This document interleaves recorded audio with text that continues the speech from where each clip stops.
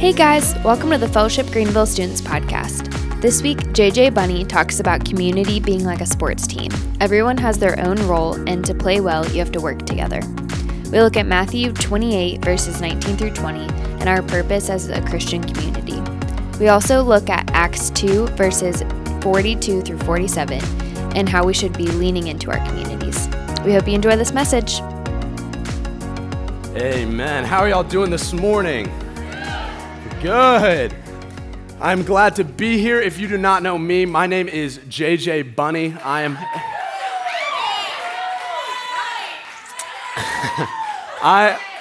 a former FG student here. I just graduated high school in May and am now attending Anderson University. Go Trojans, go Trojans, to study youth ministry. So this is what I love to do, and this is where I love to do it. I've been able to serve here for a couple years, and I've absolutely loved it. So since Dallas was out of town, he asked me to preach this morning, and I couldn't pass up the opportunity. I love this place, and I love these people, and I love serving you guys. So as you can see, we're starting out a series in community. We're going to start off, this is the kickoff week, to go along with us being in small groups this week. This is our first week of small groups, if you have not heard already. So you'll get your small group at the end of the service. But we're going to be talking about for the next couple of weeks what it looks like to be in community, why we should be in community, how Jesus showed us examples of being in community, and really just explore this idea of what community is. So, but before we start talking about community, I want to start off by talking about, since it is football season, start off talking about sports. So, how many of y'all, biggest sports fan in the house, Matt Densky back there, how many of y'all play a sport? Okay, a lot of you. I figured there would be a lot of hands up. So of those, how many of y'all play a team sport? Okay, so still most of you. That makes sense. Most sports are team sports. I actually played one of the few, in high school I swam, so I played one of the few that isn't, I guess played, I don't know how that works, but I swam in high school for 3 years. I loved it, but I played baseball 1 year, my senior year, and even though swimming is an individual sport, you're probably like, JJ, swimming's not a team sport. But it can be. We have relays, okay? We try our best to do what we can. And those were always my favorite part. I absolutely loved the relays. And the reason I love the relays is because I love working with a team. Because in those relays, I didn't feel like all the pressure was on me. Did not feel like all the pressure was on me. I felt like I could get up there, not be nervous, because I know if I swim like an absolute whale through this water, then I'm good. Because as soon as I come back and touch that wall, my next teammate's going. He's picking up the slack that I may have put out. Or on those really good days, when I feel like a lot less like a whale and a lot more like a dolphin, swimming through that water, zooming, I know my team's right there again. I don't have to do it on my own just because I'm performing well. And that's the great part about team sports, is that everybody has a purpose, and everybody is able to fulfill that purpose because they have people around them helping them. For example, on a football team, you can't have a quarterback throwing to no wide receiver. You can't have a quarterback playing with no offensive line either, because he's gonna get pretty hurt. That's the great part, is that they work as a team and everybody has a role, and if not everybody fulfills those roles, they can't work as a team. But how foolish would it be if on my best day, let's say I was feeling just super fast, absolute dolphin, just zooming through the water. Let's say I was just feeling the best of my life one day. Felt like Michael Phelps. Let's say I was like, hey, coach, I know it's a relay, but why don't you just bench the rest of them and I'll swim the whole thing? That'd be foolish, right? I would get destroyed, I can tell you that much, because I'm swimming 50 meters, or I'm swimming 200 meters, and everybody else is only swimming 50. They can sprint, I'm gonna have to pace myself for 200 meters, and everybody else is gonna be able to swim 50 and then get back and their next teammate go. I wanna be able to do it on my own.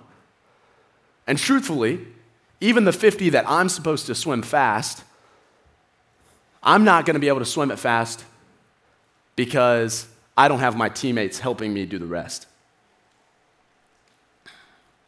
And I probably share that example and you're like, oh, JJ, that's silly, dude. I would never do that because that doesn't make sense. Like I play soccer and I'm an attacker, and if I'm only attacking, they're gonna score like 18 goals. Yeah, it's silly, right? It's a silly example, but when you hear it, you probably go, that's foolish. But if we know this about the sports world, we know that we need our teams on our best and worst days, then why do we treat community in the opposite way? We have these times of really low faith. We have these valley lows, some would call them. Times when we have doubts, times when we have questions, times when we don't know where to go, times when we're having trouble following God. And we find it really easy to lean into our community in those moments because we need help and we don't know what to do. And that makes sense, and that's a great thing. It's a very beautiful thing to have friends around you who are going to help you in those times when you need them most. But in the same way, when we're in those mountain highs, when we feel like our faith is at an all-time high, we feel so close to Jesus. A lot of you are probably coming off Epic, and maybe you're still riding that wave of feeling like you're just closer to Jesus than you've ever been. In those moments, for some reason, we just turn away from our community. Not that we turn away and don't ever talk to them, but we don't intentionally spend time with them. We don't intentionally make time for our community because in our heads, my faith's at an all-time high. What's the point? I don't need my community right now. I'm good. My faith is close to Jesus. And that's the only reason my community is there, is to help lead me closer to Jesus. So if I'm already there, I don't need to do that. But really, in the same way as sports, we can't fulfill our purpose without our community around us. We can't fulfill our purpose as believers without our community around us. So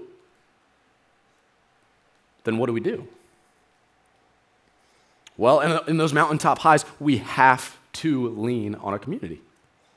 We have to continue to intentionally make time for our community despite feeling like we don't need it, or maybe even feeling like it's useless, or what's the point? And when I say purpose, you might be wondering, well, that's something I'm still trying to figure out. But we actually see that as believers, our purpose has been defined for us by Jesus.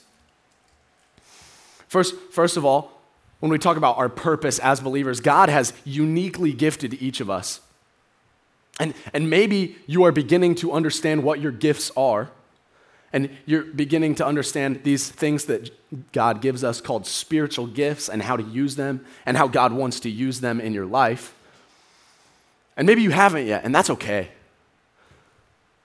God will reveal those to you in time. But I'm not talking about individualized spiritual gifts. That's a topic for another day. It's a great thing. But today, what I really want to talk about is our purpose as a community of believers. And I would argue that if you look at this one passage of what Jesus says to his disciples, you can see that this is the call for all believers to pursue. This is our purpose. So I'm going to open up real quick to Matthew 28, 19 through 20. And I'm going to read that real quick. You don't have to flip there. We're going to flip to another passage. So if you just want to hold tight for a second, that would be great. Okay, so I'm going to read this real quick. Jesus says, "Go therefore and make disciples of all nations, baptizing them in the name of the Father and of the Son and of the Holy Spirit, teaching them to observe all that I have commanded you, and behold, I am with you always to the end of the age." So this is what Jesus says to his disciples. He's about to ascend back into heaven. These are some of his last words, and this is the commandment he wants to give. Go therefore and make disciples. Well, what does that mean? Are we all supposed to have 12 people follow us around like Jesus did? That'd be a little weird. No, not quite. When Jesus says to make disciples, he's really saying to make disciples of him. Make disciples of Jesus. Spread the word. You've seen all these things. You've seen that I've resurrected from the dead. You've seen that I have saved you. Now go and tell everyone and bring them to me. That's what Jesus is saying right here. So if that's our purpose as believers, how do we fulfill that? Well, as I mentioned before, we have to fulfill it in community. Even on those mountaintop highs, even when our faith is at an all-time high, we have to fulfill our purpose in community. And I think the early church in Acts gives us a perfect picture of this. So if everybody will flip to Acts 2:42 through 47, that's where we're going to be today. So for a little bit of, while you're flipping there, for a little bit of background on Acts, the church in Acts is at an all-time high. Jesus has just ascended back into heaven. So this isn't too far after the Great Commission. But Peter has just given a sermon called the Sermon at Pentecost. And in that sermon, over 3,000 people came to know Jesus. 3,000. That's a lot of people. That's about how many people we have in our church. That's a lot of people come to know Jesus in one day. So you could say this church was thriving. They were thriving. But let's look at the passage to see a little more of what was true about them. Verse 42, "And they devoted themselves to the apostles' teaching and the fellowship, to the breaking of bread and the prayers." So, first, let's pause for a second. They are, what does this mean? It says that breaking of bread, the fellowship, apostles' teaching. What does this mean? So these are what we would call spiritual disciplines. And for example, spiritual disciplines in our day would be reading the New Testament. They weren't reading the New Testament yet, or reading Scripture in general. They didn't have the New Testament yet, but they were still had the Old Testament, and they still read the Old Testament. But we have the whole Bible at our fingertips, so we can read Scripture, we can pray, we can participate in communion as believers, we can participate in fellowship, coming to church, being together to worship God. These are what we call spiritual disciplines, and this passage in Acts includes this, just basically to say they were pursuing God.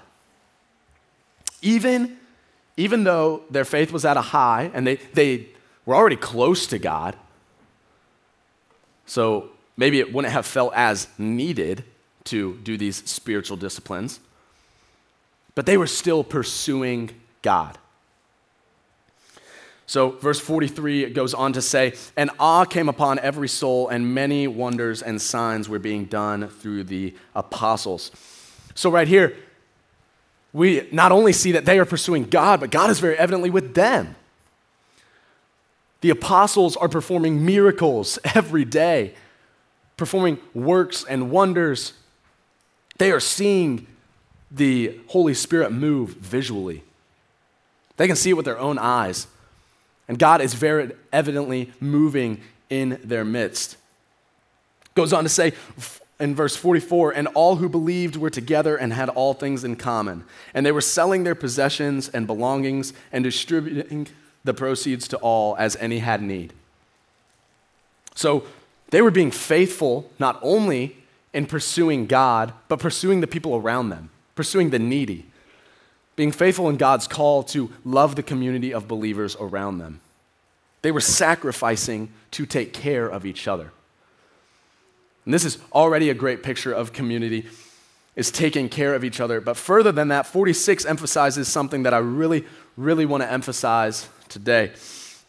And day by day, attending the temple together and breaking bread in their homes, they received their food with glad and generous hearts. So, let's pause there for a second.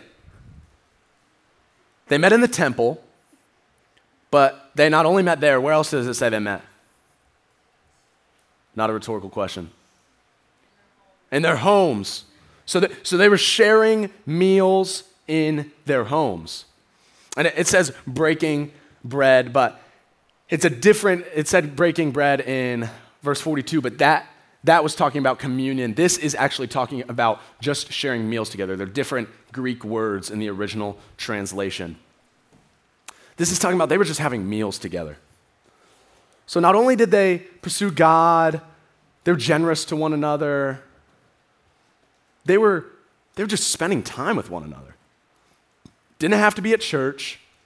Didn't have to be worshiping God all the time, like musical worship. Didn't have to be listening to a sermon. Didn't have to be doing Bible study. They were just spending time in community with one another, building friendship with one another, doing life with one another. Verse 47 goes on to say, praising God and having favor with all the people, and the Lord added to their numbers day by day those who were being saved.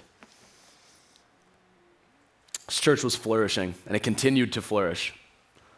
And people noticed. It says, praising God and having favor with all the people. People were noticing what was happening in the church in Acts. They were noticing the unity that the believers had, noticing the community that they had built. And why I want to emphasize this passage is because I think this is a perfect example of how to live in community. In those times where we feel like our faith is at an all-time high, where we feel like we are closer to God than we have ever been, we still must lean on our community. Because in order to fulfill our purpose, we have to be filled by our community. The church in Acts knew this better than anybody because they practiced this actively. Because they knew that you can never lean into your purpose unless you lean on your community. You can never lean into your purpose unless you lean on your community. It just doesn't work. You must have people around you pushing you closer to Jesus, filling you in those times when you're doing ministry and you feel like no fruit is coming. Pushing you in accountability, holding you accountable to things you have said and holding you accountable in those times when you have sin in your life. You need those people around you to just be friends. And really, that's our prayer for you here at Fellowship as you go into your small groups. This is why we do small groups. We not only want you to answer questions and just talk about the sermon together on Sunday mornings. We want you to do that, but more than that, we want you to be a community. We want you to be friends. We want these to be places that you feel like you can share your doubts. You can ask those hard questions. You can be vulnerable. You can share about what you're going through. We want you to be able to do life with the people in your small group. We don't want these to be places where you feel like you have to attend. We want these to be places where you want to attend. We absolutely love doing small groups here because that's where we feel like we see God move most evidently. And that's why we continue to meet in these ways. So, I want to challenge you Whether you're an 8th grader or a 7th grader, you already kind of know your small group, but just never really leaned all in. Past year or two, you've just come and sat down, answered questions about the sermon, left. So whatever, you don't know like half their names, but whether that's you or you're a 6th grader and you're like, I do not know anybody. If you don't know anybody, you're going to meet your small group today. You're going to meet your small group leaders maybe even today if you don't know them yet. But in all of those things, I challenge you to lean in. Go all in with your small group. Really make an effort to get to know these people. Really make an effort to be vulnerable. Really make an effort to grow trust.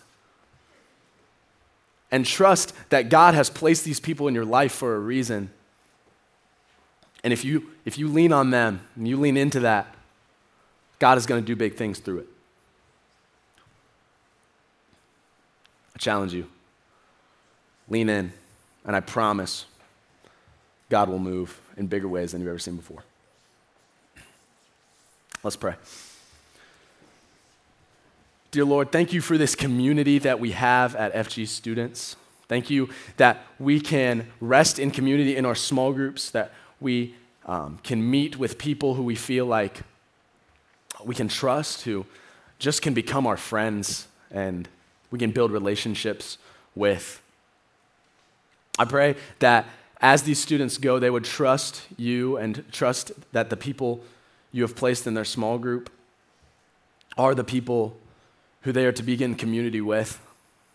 And I pray that that they just push themselves to really make an effort towards building community with these people. In your name we pray. Amen.